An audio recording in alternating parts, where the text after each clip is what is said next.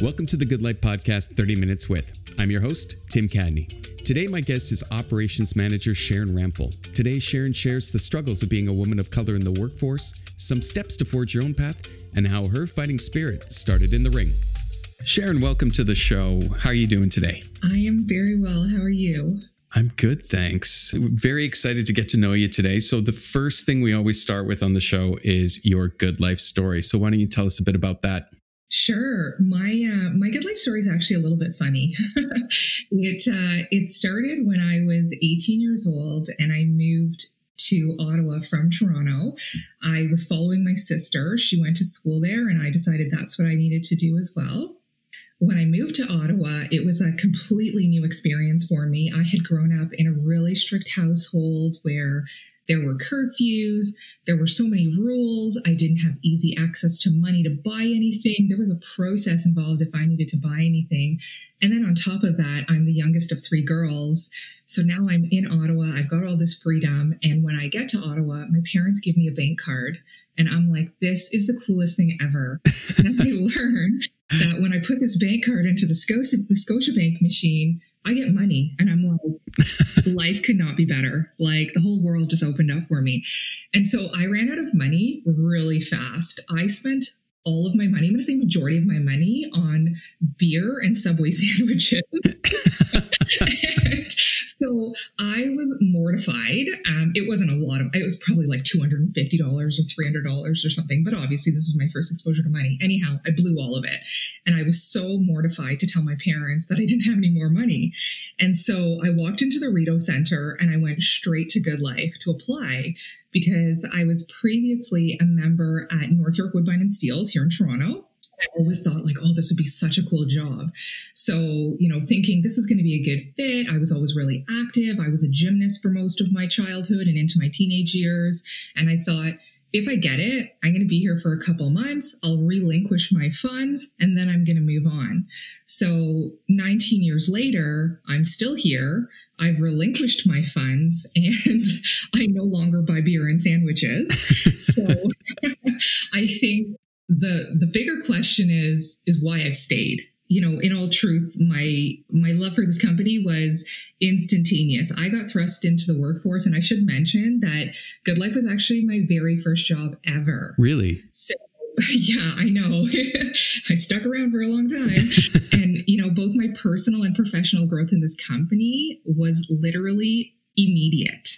And it just continued to progress over the years. But, what has kept me has been the people. I think of the members, and I always say it's like every single Good Life location has these little small communities that they build. And so for all the clubs that I've worked at and the clubs that I work out at now, like I'm so honored to be a part of those communities. And, the associates that I get to work with every single day, I have actually formed some of the most important relationships in my life here. There's people in this company that while they're my coworkers, they're a part of my life. Like I travel with them. They've been in my home. They know my family. I know theirs, and they are just woven into the fabric of who I am. And there's a couple people that I've known for a really long time. And we always have this running joke where we say, the roots in Good Life run so deep. I've just had the privilege to work with and learn from so many incredible people within all levels of this organization. And I think, all the while all of these relationships are developing, I developed an even deeper appreciation for my love of fitness because it evolved so significantly. And I, over the years, came to understand that fitness was more than just physical, but it was mental, spiritual, and emotional well-being. And as I've gone through my years with this company, I've realized that what we offer as a company is the holistic right to fitness. And we really move in the space of knowing the difference that it can make in people's lives. So those are the reasons I've stuck around. Yeah, it's interesting what you say about family because you spend so much time together in the clubs. And I think it happens in a variety of workplace. On a day-to-day basis, we're doing so much together. We're impacting lives. We're taking care of each other. And I think that culture of caring really resonates within Good Life to create these bonds. And I know for you, you've worked on so many projects. You've been so integral to so many changes that have occurred over the past many years. And the question would be, what achievements are you most proud of? That's a loaded question. Well, what project are you most proud of? Like what's a project that you really were excited to work on and see to fruition? Well, I can start with saying that I have been really blessed to work on such an array of projects with literally every department within this company. And I was definitely not an expert and I didn't know everything. And believe me, I still don't. But I was thrust into projects and change that made me so uncomfortable.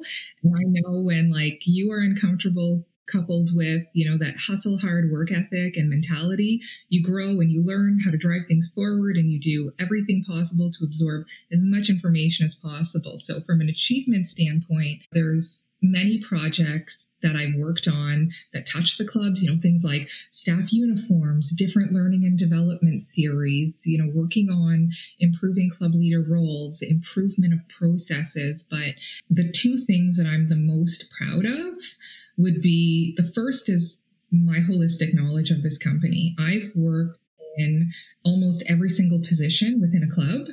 And then I worked for new club openings for years. And then I did an array of positions within home office. So I feel like when we want to launch a new project or initiative, I have a really good grasp of what things truly look like in action in the clubs and what it takes to bring it to life. And I'm able to lend that expertise, but then I also see the other side of it. So I see the effort that it takes on behalf of the home office teams to bring these projects to life. So that would be the first thing. And then I think the second thing that I'm the most proud of is probably the work that I've done over the last 15 months during this pandemic. Like, what a ride. I can't even compare it to anything else in my life.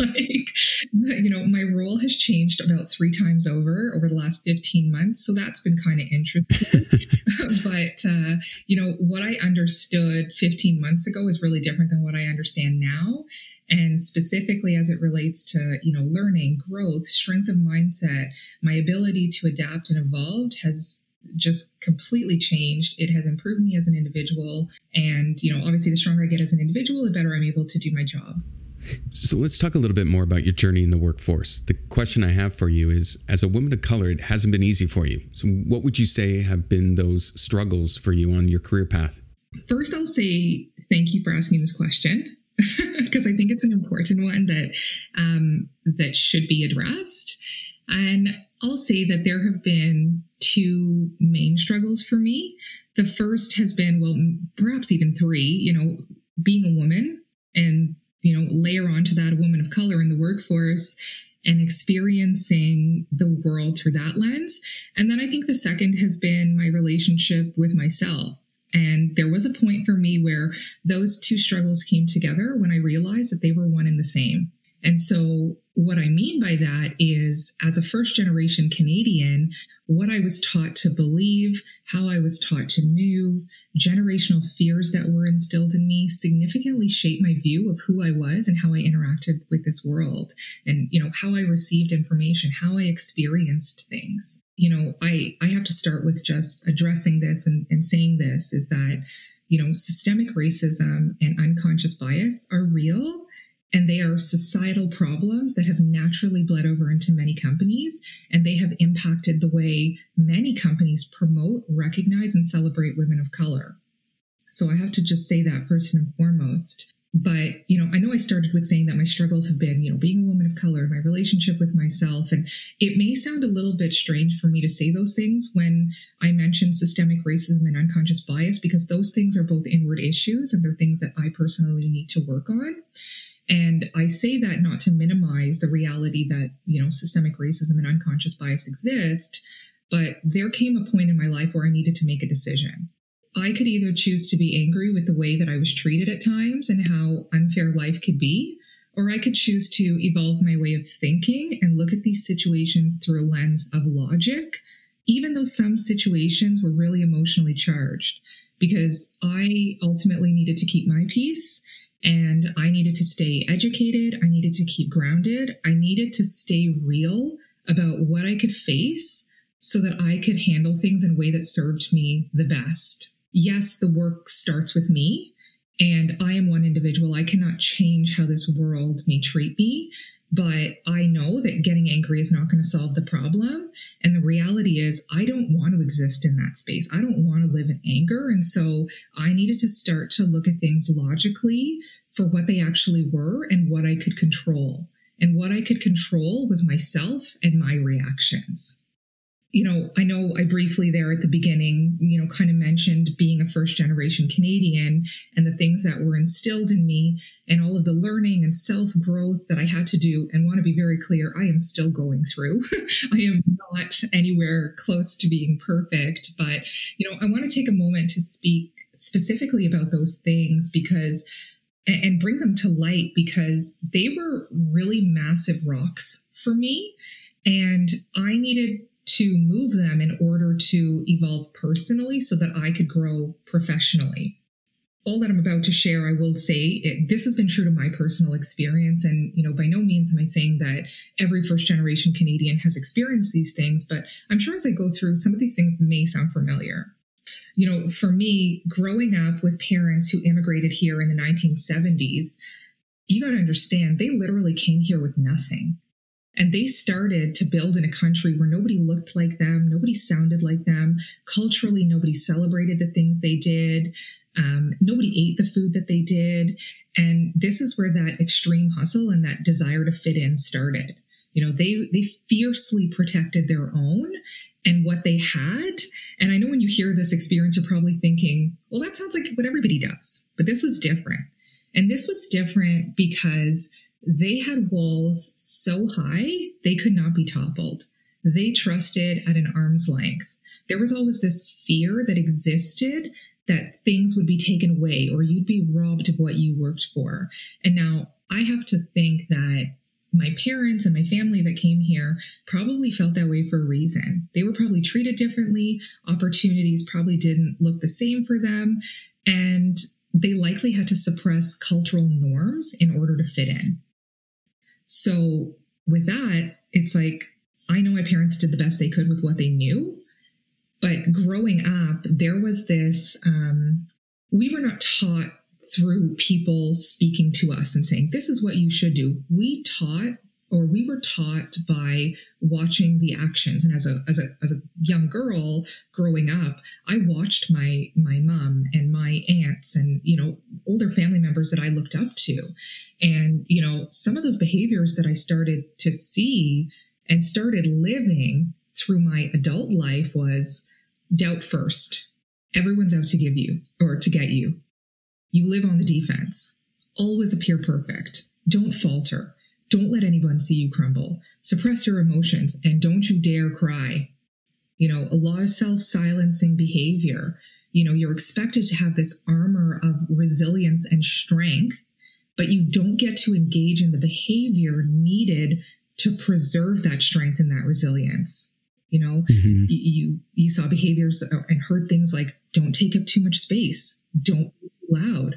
Blend in with the norm. Don't be different. Even the mentality towards other women was jaded.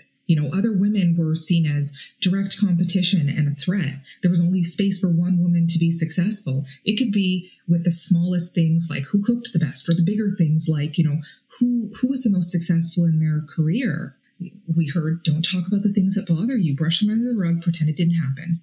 There was this desire to always get approval from my parents, and it went beyond a healthy limitation. Everybody wants, approval from their parents of acceptance, but this approval was debilitating because the approval came through the lens of their fear.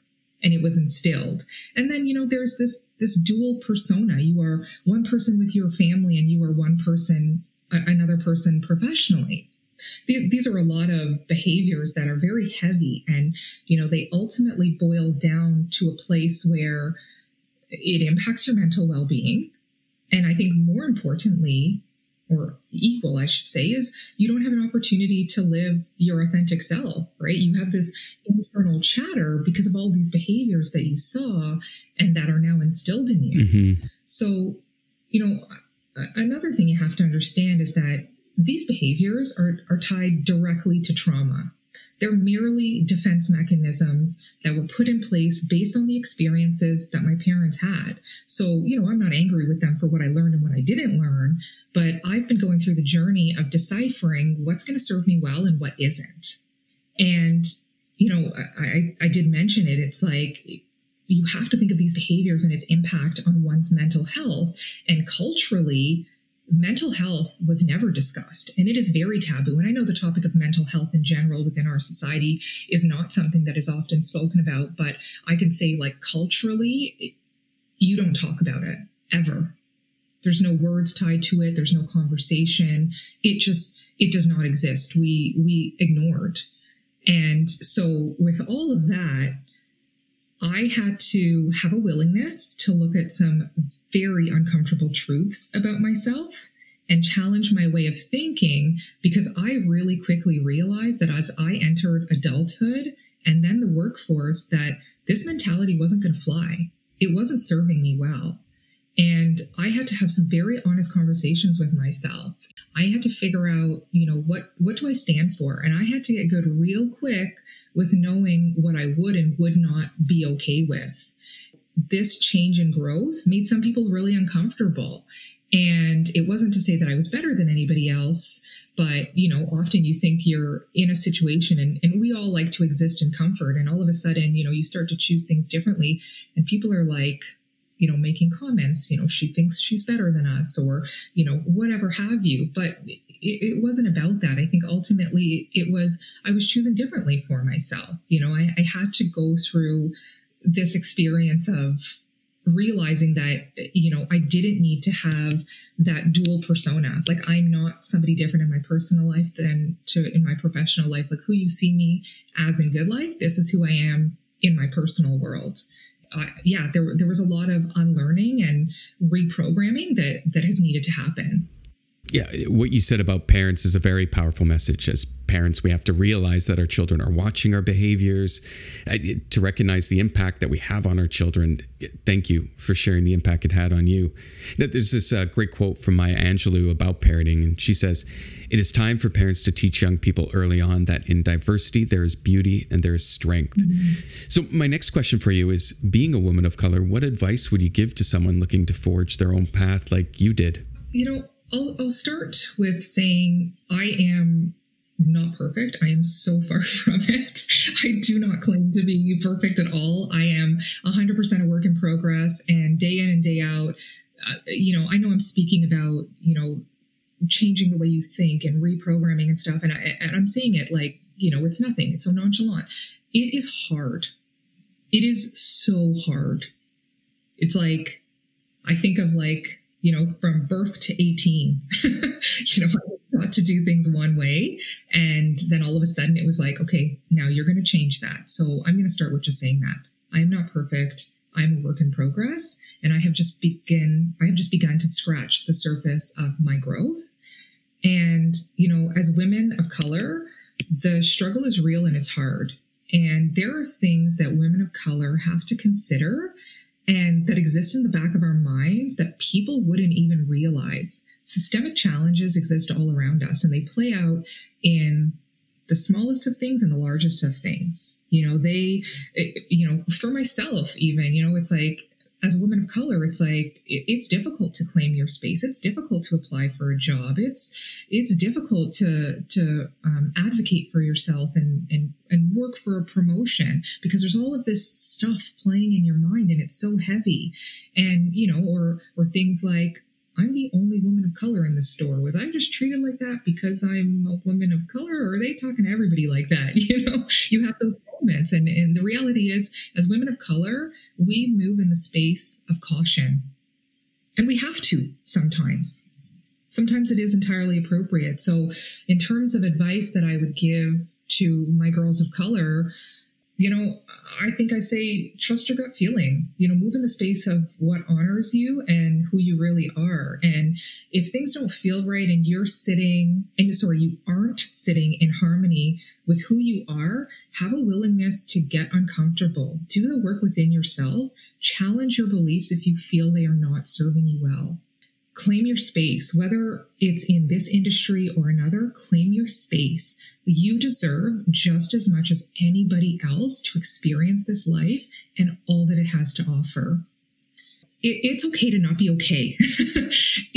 It's okay to not be perfect and to not always be so composed. Your feelings and your experience are valid and they are facts in your story. Own it and proclaim it. I know for myself, living in this world, there have been times where I've experienced things and I've actually sat in self-doubt of like, did that really just happen? And then I minimize what my experience has been. But we have to have a willingness to know that, like, if something doesn't feel right, it isn't right. And it's okay to speak up and to advocate for yourself. Another thing that I would say is work hard. And I know this may sound so simple, but work so hard and be so proud of yourself that you can always look back and say, yes, I represented myself 100% in a way that is conducive to who I am and what I know I am capable of. All women, this is not just girls of color. We have to show up for ourselves. The relationship you have with yourself is going to be the longest relationship you have in your life. And I assure you that it is worth pouring your energy into. And, there's beauty in evolving the way that we think, because your thoughts influence how you feel, and how you feel dictates how you behave. And we need to own that. So we have our diversity, equity, inclusion program. How would you say our DEI program can help or is already starting to help? I have to say that it was a very, very proud moment for me when Good Life announced that diversity, equity, and inclusion was going to be something they were going to pour energy and effort into so that we could really meet this world where it's at. And I need you to understand something. I have worked with this company for 19 years. And this is now becoming a formal movement. The fact that you and I are even having this conversation is huge in and of itself. 19 years, and this is where we are. So I am so darn proud. Mm-hmm. And, this is becoming a formal movement, not just within Good Life, but within this world. And it is about time. It is easy to look at tragedy that is blatant and it is right in front of us. But the reality is this cruelty and this inequity has transcended generations, and it is time. We live in a world that feels different. And I say feels in quotations because the reality is the differences in terms of race, gender identity, sexual preference, this has always been there, but no one ever wanted to acknowledge it, needless speak about it. And for me, I grew up in a family that was full of diversity in terms of religion, and a healthy fear of God was taught. And I grew up with an understanding that faith in God meant faith in everything that we experience, everything that we see that challenges us, that we don't understand. That's faith. So to say that I'm proud of this company is an understatement. And it's very easy to say things like, oh, companies are focusing on, diversity, equity, and inclusion because it's the thing to do right now. Or Good Life is putting out fluff and they don't really mean it. Something that I know to be true is that change always starts at the highest level of leadership in any company, and our highest level of leaders. Let's put aside their titles for a second and let's just look at them for people. They're just people to us. These are people for myself, and I would gladly go on the record to say this. These are people that I've come to know and respect, and I know that they're good inside. I know that they want to move in the presence of what is right, and what is right is that we educate ourselves, we challenge our belief systems, we lead with empathy, we have a willingness to look at how we moved in the past in order to make different decisions about how we move forward. And, will we always be perfect and get it right? No. But in my heart, I know that we have the intention and it will be met with action. So I am really excited to see what the future holds for this company. And for me personally, as a woman and as a woman of color, coupled with where I'm at in my life now, I can honestly say that I will speak up if I see us moving in a way that is not conducive with what we have committed to, because our commitment to diversity, equity, and inclusion is really important to me. Yeah, I think it kind of ties in perfectly to what you said about, like, not perfect.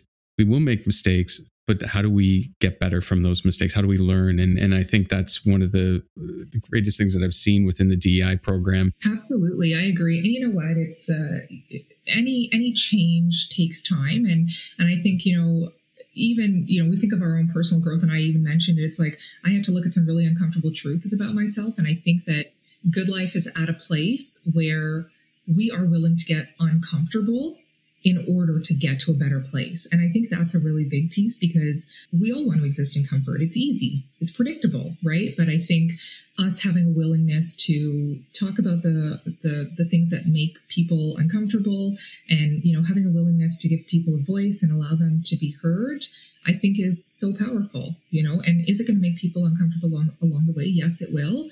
But at the end of the day, we're moving in the space of the right thing. I listened to a podcast recently, and it just spoke to my soul, and it was just so moving for me as a woman of color. And if it's okay, these are not my words, but I would love to just read what she says in the very beginning, because it is so powerful. And I want all of my girls and my women of color at the clubs and at home office to hear these words. It's a podcast by Denise Francis, and it's called The Power of the Black Woman's Self-Love Journey. And she starts with saying, if all women of color started a self-love journey, we could heal generations. Women, did you know that you can heal? Did you know that you can feel? Did you know that you could cry and completely surrender to the tears that are falling out of your eyes? Did you know that the trauma and pain you've experienced isn't normal? It's been normalized. Did you know you don't always have to be strong, push through, and carry on? But most importantly, did you know that you are not alone?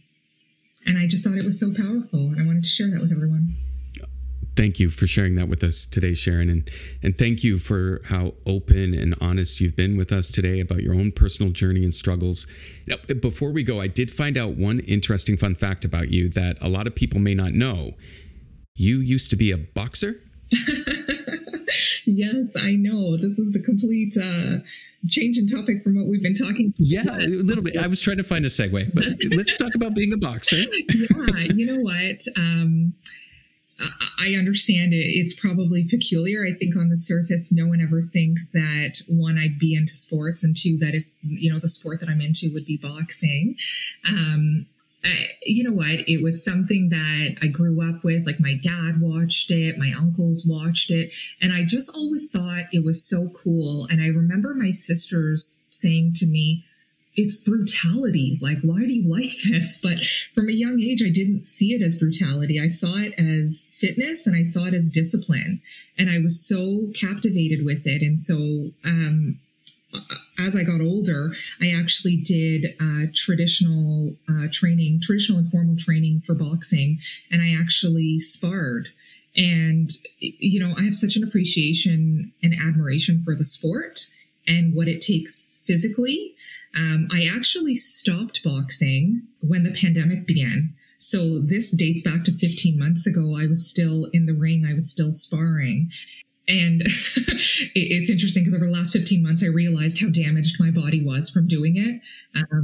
I'm also not as young as I was when I started doing it. So that obviously plays a part. But there's just so much that I took away from it, just the drive and the discipline and the strength of mindset, and, just all that comes with training for any sport. It's it's definitely not easy to get hit in the face or hit in the head No. or anything like that. But it is, it's a sport that I admire deeply. I think at this point, after having gone through this pandemic and realizing just how broken my body was, I don't know if I would go back to training in a traditional sense, but it's definitely training I would take back up in some capacity. I don't know if I would step back into the ring, but yeah, it's a sport that I absolutely enjoy, and I have just taken so much away from it in terms of a personal growth perspective. That's incredible. And, and because I perceive you to be an expert in the subject matter of boxing, I need to know Rocky movies, super fake, or is there any kind of reality to their style of boxing, how they depict it in the Rocky? I need to know. I feel it's a little far-fetched, but I want to know from you. You know what? I will say there is some truth to it for sure in terms of the tenacity and the level of, I guess, execution and drive and passion that has to go into that training, and just, the strength of mindset. Have I ever had a moment where I've run up a really long flight of stairs and cheered at the top? No. But I think, from a training perspective, yes, there is some truth to that movie. Well, that's incredible. I had no idea. And I liked what you said about how it applies to mindset. I mean, you said your family perceived it to be barbaric, but there is a lot of precision and strategy involved. Yeah, absolutely. And you know what? Like, one of the things that it's interesting, stepping into a ring is actually a very emotional experience. And it was emotional for me because I'm very competitive and I'm very hard on myself. And I hated getting hit.